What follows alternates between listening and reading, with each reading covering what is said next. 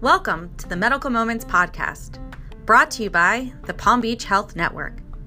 Each episode, we will bring you the latest health and wellness information to keep you and your family well.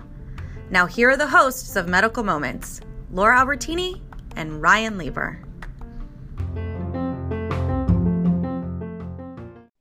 Hey, Laura. Good to talk to you again. How's everything going? Hey, Ryan. Things are good. It's just, I can't believe that we're already in April. Time just seems to be flying. Yeah, 2021 already is just zipping by, and we have another new episode that we're bringing you here on the Palm Beach Health Network's Medical Moments podcast. This week, we're going to be talking to Dr. Antonio Beltran, who is a urologist on staff at Good Samaritan Medical Center. And it is so important, Laura, especially for men, to get checked out yearly, especially if you're of a certain age, to get a prostate exam, because prostate cancer is something that is so common amongst men as you get older. So it is very important to get your screenings and to get checked, because if found early, you can very much make sure that it is no longer an issue for you. So we got the chance to talk to Dr. Beltran, and he gave us some really good insight about what prostate cancer is all about and how to treat it as well. Yeah, Ryan, did you know that prostate cancer is the second most common cancer in men other than skin cancer? So those screenings that you talked about and that Dr. Beltran talked about, are what are most important.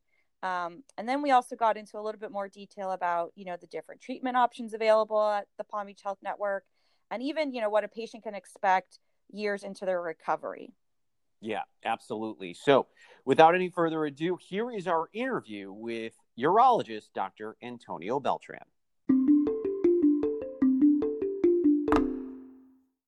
Dr. Beltran, thank you so much for joining us here on the Medical Moments podcast today. How are you? Great. Thanks for having me today. Well, it's great to talk to you. Obviously, it is so important for men once they reach a certain age to have their prostates checked. And prostate cancer is something that is extremely more and more common amongst men. First, if you can just kind of give the broad definition and generalization of what is prostate cancer and what ultimately occurs when someone has prostate cancer. Sure. So, prostate cancer, like any other cancer in the body, is basically normal tissue that has learned to grow in an abnormal fashion, and normally super fast, growing faster than normal. And that's why we call it a cancer. Your body normally removes cells that start to grow out of control like that, but some people end up with the cancerous kind of cells. So prostate cancer is typically like any other cancer in the body. It has a history of being known as a little slower growing, but that doesn't mean that it's not a cancer. Unfortunately, 35,000 people a year die from prostate cancer. We diagnose about 200,000 people a year with prostate cancer. So the good news is that the vast majority of people who get diagnosed are either cured or living with prostate cancer and ultimately die from something else. And so do we know what causes prostate cancer? And if yes, if there are any risk factors that contribute to that? So, very interesting question. The science has been all over the map in the last 20 years, and they do produce articles on a yearly basis. Some key things as you read through all the different literature in there. Prostate cancer does have a genetic component. In other words, if your father or your uncle on your father's side, not necessarily your mother's side, if they had prostate cancer, then then you have a higher risk of having prostate cancer. It changes from 1 in 6, 1 in 7 to 1 in 3. So certainly a genetic component boosts your risk, but it doesn't mean that you're actually going to develop prostate cancer. The other risk factors we talk about are environmental. We also know that the incidence of prostate cancer in Japan is almost zero. But yet, if a person from Japan moves to the United States and adopts the American diet and way of life, their risk factors become that of any other American.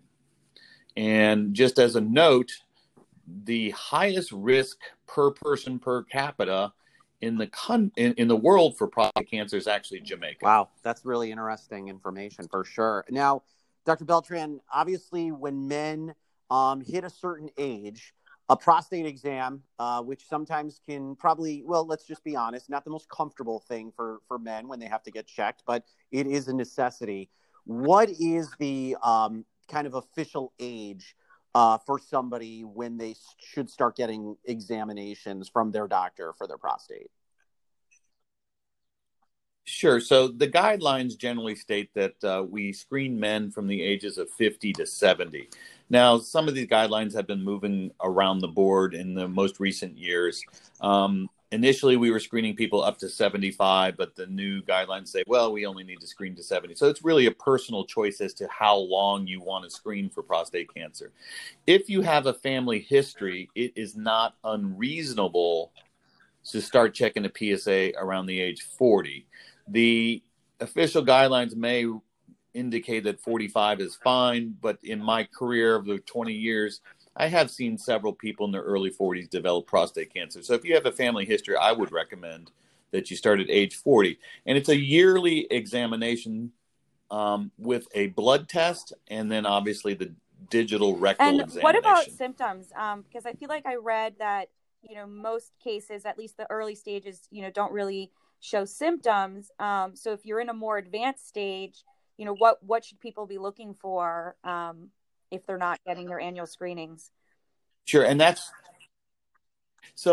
why we really want to do annual screenings, because you hit the nail on the head there. Especially in prostate cancer and most cancers, when it's an early stage, most people do not have any symptoms. By the time you develop a symptom of difficulty with urination or prostate cancer, one of the first places it likes to spread to is to the bones. So people will actually present with bone pain. But by the time we get there, the disease is far advanced and non-curable and only in the controllable stage. Dr. Beltran, when men go in for what's called a PSA, if you can kind of explain what that's all about, and depending on the number, doctors will either kind of give the watch for it and we'll just see how it develops, or immediate surgery is needed. Can you kind of go into detail about that and what that's all about for when men go in to see their doctor for that number? Sure. So, PSA has, for a long time, it was a very popular thing. And then it went through a series of years where it kind of got bashed, even by the scientific community, as not being very sensitive or accurate, which made us rethink how we use PSA. So what I'm here to tell you is that PSA as an annual screening test is actually a very good test. Is it the best test? Is it the most accurate test? No. But what makes PSA the most accurate is that you actually check it year in and year out. You want to check it at the same laboratory every time, not the same physical laboratory, but maybe with the same company, because there are multiple different kinds of machines that PSA get tested through, and sometimes there's variability between the results. Now, if you get your PSA on a yearly basis by the same company, what you want to do is you want to look for stability, or in other words, you want to look so that the PSA is not rising at an exceedingly fast rate. And in fact, we talk about PSA velocity. How fast is PSA rising? It should never rise more than 0.75 per year. So if your PSA rises faster that year over year, then that becomes a suspicious for making the urologist want to do some further testing. So PSA can rise gently over the years, but again, PSA velocity is a very, very good indicator. So you're not always looking at the absolute PSA, but you're looking at trending the PSA. Once the PSA is abnormal, then there's further testing we can do. There's a new test out there called a 4K score. I say new, it's about 4 or 5 years old. And this basically involves 3 different kinds of PSA tests, plus a different test called HK2. And it puts it into an algorithm. And then what it does is it gives you a result of percentage risk of having aggressive prostate cancer. And so while it's not the end-all be-all test either, and that's why we don't routinely run it, what it does show us is increased risks for patients who are putting the whole story together. And then finally, if your PSA is kind of abnormal and we did the 4K score and we're a little suspicious, the most recent advantage that we've done is now we're doing prostate MRIs. Prostate MRIs have been around for probably, well, more than 2 years, but 2 years in the sense that it's really become standard in the community. So when you have an abnormal PSA or an abnormal 4K score, what you want to do is get a prostate MRI looking for any abnormal nodules or spots inside your prostate. This allows us, when we do a prostate biopsy, to get a more targeted biopsy of a suspicious area. We'll be right back with Dr. Antonio Beltran after this.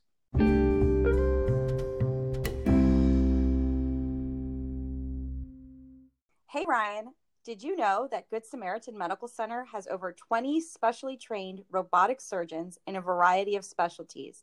The Robotic Surgical Institute at Good Samaritan Medical Center offers some of the latest advancements in minimally invasive robotic-assisted surgical procedures, including urologic conditions like prostate cancer. Yeah, that's right, Laura. Using robotics in prostatectomies, also known as the removal of the prostate, surgeons can take a minimally invasive approach to this delicate procedure. Rather than open surgery, the robotic system allows surgeons to use small incisions with micro instruments operating in a tightly confined area that contains many nerves that affect urinary control and sexual function. To find out if robotic surgery is right for you, visit www.goodsamaritanmc.com.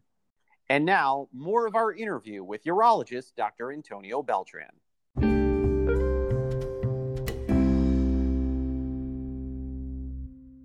What are the next steps, in regards to treatment? Is it surgery? Is it radiation? Can you just kind of walk us through that a little bit? Sure. So, unfortunately, we talk about prostate cancer and we like to think that it's all one disease, but in fact, it's a range of disease aggressiveness. Some people have very slow growing prostate cancers. Other people have a much more aggressive prostate cancer. And so the first thing we do once we diagnose, we look at how aggressive the prostate cancer looks. And we base that on something called a Gleason score. And once you get the score, it determines what kind of range you fall into.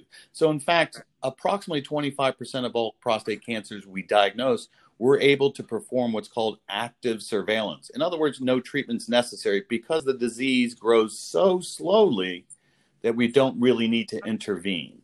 Now, unfortunately, the vast majority of people actually are diagnosed in the intermediate range or in the aggressive high risk range. And the high risk is high risk for developing spread. So once you have the diagnosis and we know how aggressive your Gleason score is, we usually start with a baseline workup to make sure the disease is still contained inside the prostate. This may involve either a CAT scan of the pelvis or even a bone scan, because again, prostate cancer has a high affinity, which means a high likelihood of traveling to the bones. Once those tests are negative, we want to give you what's called definitive therapy. We want to try to cure you. The two mainstay therapies today are really surgery or radiation. These two have the highest cure rates, and statistically, they're about the same. There are obviously some nuances between the treatments. There are also other treatments for prostate cancer that are a little less known, and they generally do not have as high a cure rate. So I'm going to avoid talking about those today because I want to stick to telling people that you should really try to stay with mainstay, highest cure type of treatments. Dr. Beltran, I feel like there's so much information now out there about, surgical treatments or radiation, as you mentioned. People have, talked about surgery that spares the nerve endings. So there's, I guess, less likely issues moving forward. Or some people want everything removed altogether. Some people do ablations. I was wondering if possible, if you're able to kind of, break down what maybe some of these different procedures are, and is there sort of a certain sort of like guideline that is best practice overall for when you're removing the prostate on someone? Sure. So in general, our best practice policies are we try to spare the nerves, whether you're doing an open radical prostatectomy or a robotic laparoscopic radical prostatectomy. Basically, the nerves that you're speaking of are the nerves that help us gain control of our urination as well as give us erections. And so we try to sweep those nerves. They're actually stuck to the prostate. If you imagine a clock, they're stuck to the prostate at the 5 and 7 o'clock regions. So we have to carefully get and remove these nerves without stretching or cutting them to preserve your erections and help with your continence. Once that's achieved, you obviously don't want to go too far in and actually touch the prostate because there could be cancer that gets outside the prostate. So as a surgeon, what I look for is if you have aggressive disease on one side of your prostate, I may actually take the nerves on that side because you have to remember the first thing about the surgery is it's for cure. So if we're afraid that the cancer may have spread beyond what we call the capsule or border of the prostate, you actually do want to take a little extra tissue off that side to make sure you have what we call negative margins. So then you spare the side that the cancer's not on. And unfortunately, sometimes you have a person comes to your office who has cancer on both sides of the prostate, and it's very aggressive and a lot of cancer within the prostate tissue, in which case the best practice policy is to take the nerves on both sides. Because again, this is for cure. And while we want to avoid, side effects of surgery, sometimes you have to bite the bullet and try to cure the disease and deal with the other issues down the road. And once somebody's had prostate surgery and the cancer or the majority has been taken out, what are the next steps for that person post-surgery? So we talk about PSA as a screening test, but PSA is actually a much more specific and sensitive test as a tumor marker. In other words, we check PSA can follow prostate cancer much more accurately after the diagnosis than as a screening test. So normally after surgery, we begin to check PSAs, and it varies from physician to physician. Some people will check it every 3 months. Some people will check it every 6 months for the first 1 or 2 years. And then normally we follow it out to 10 years because, as I spoke earlier, it is a slower growing disease. But if your PSA, let's say you have surgery, your PSA should be undetectable. Once your PSA remains undetectable for 10 years, you're considered a cure where you don't need to necessarily continue to checking the marker. So Dr. Beltran, you work for the Palm Beach Health Network, which is, 5 hospitals within Palm Beach County. And so what would you say to our listeners, as to why they should seek out the Palm Beach Health Network for their healthcare needs, specifically if they're experiencing symptoms for prostate cancer? Again, so I would really stress to the listeners that you really want to have a yearly PSA done. And if there's anything abnormal about your PSA, and you should really ask about what your number is rather than just rely on your primary care to tell you that, it's normal. But if you do have an issue with your PSA, you really need to see a urologist. And in the Palm Beach Health Network, we are blessed in the system that we actually have and own our own MRI ultrasound fusion biopsy capabilities.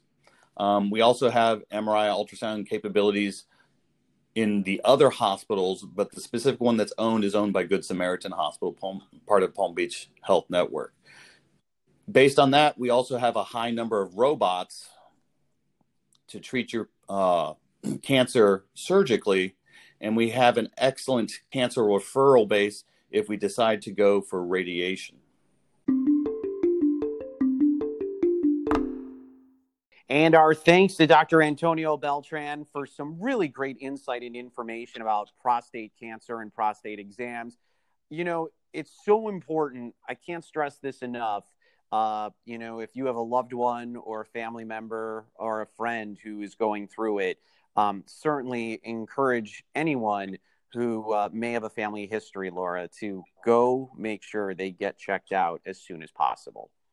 Yeah, he really stressed the importance of screening. And, the good news is that, most men who are diagnosed, become survivors, because he talked about how it's a slow growing cancer that can be treated. So that's the good news. Yeah, absolutely is. And we are happy that we were able to get some time with Dr. Beltran and chat with him about all things that have to do with prostate cancer. So you or someone may be able to get some better information about it. So with that is going to wrap things up on this edition of the Medical Moments Palm Beach Health Network podcast. For Dr. Beltran and for Laura, I'm Ryan. We appreciate you listening, and we'll talk to you next time, everybody. Have a good one.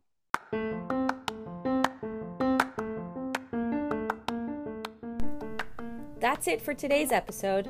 We hope you enjoyed it. And if you did, make sure to go where podcasts are available to rate and leave a review. Also, tell a friend about our show and don't miss our next episode. For more valuable information, visit our website at palmbeachhealthnetwork.com and visit our social media sites to learn more about local events and happenings at our 5 hospitals.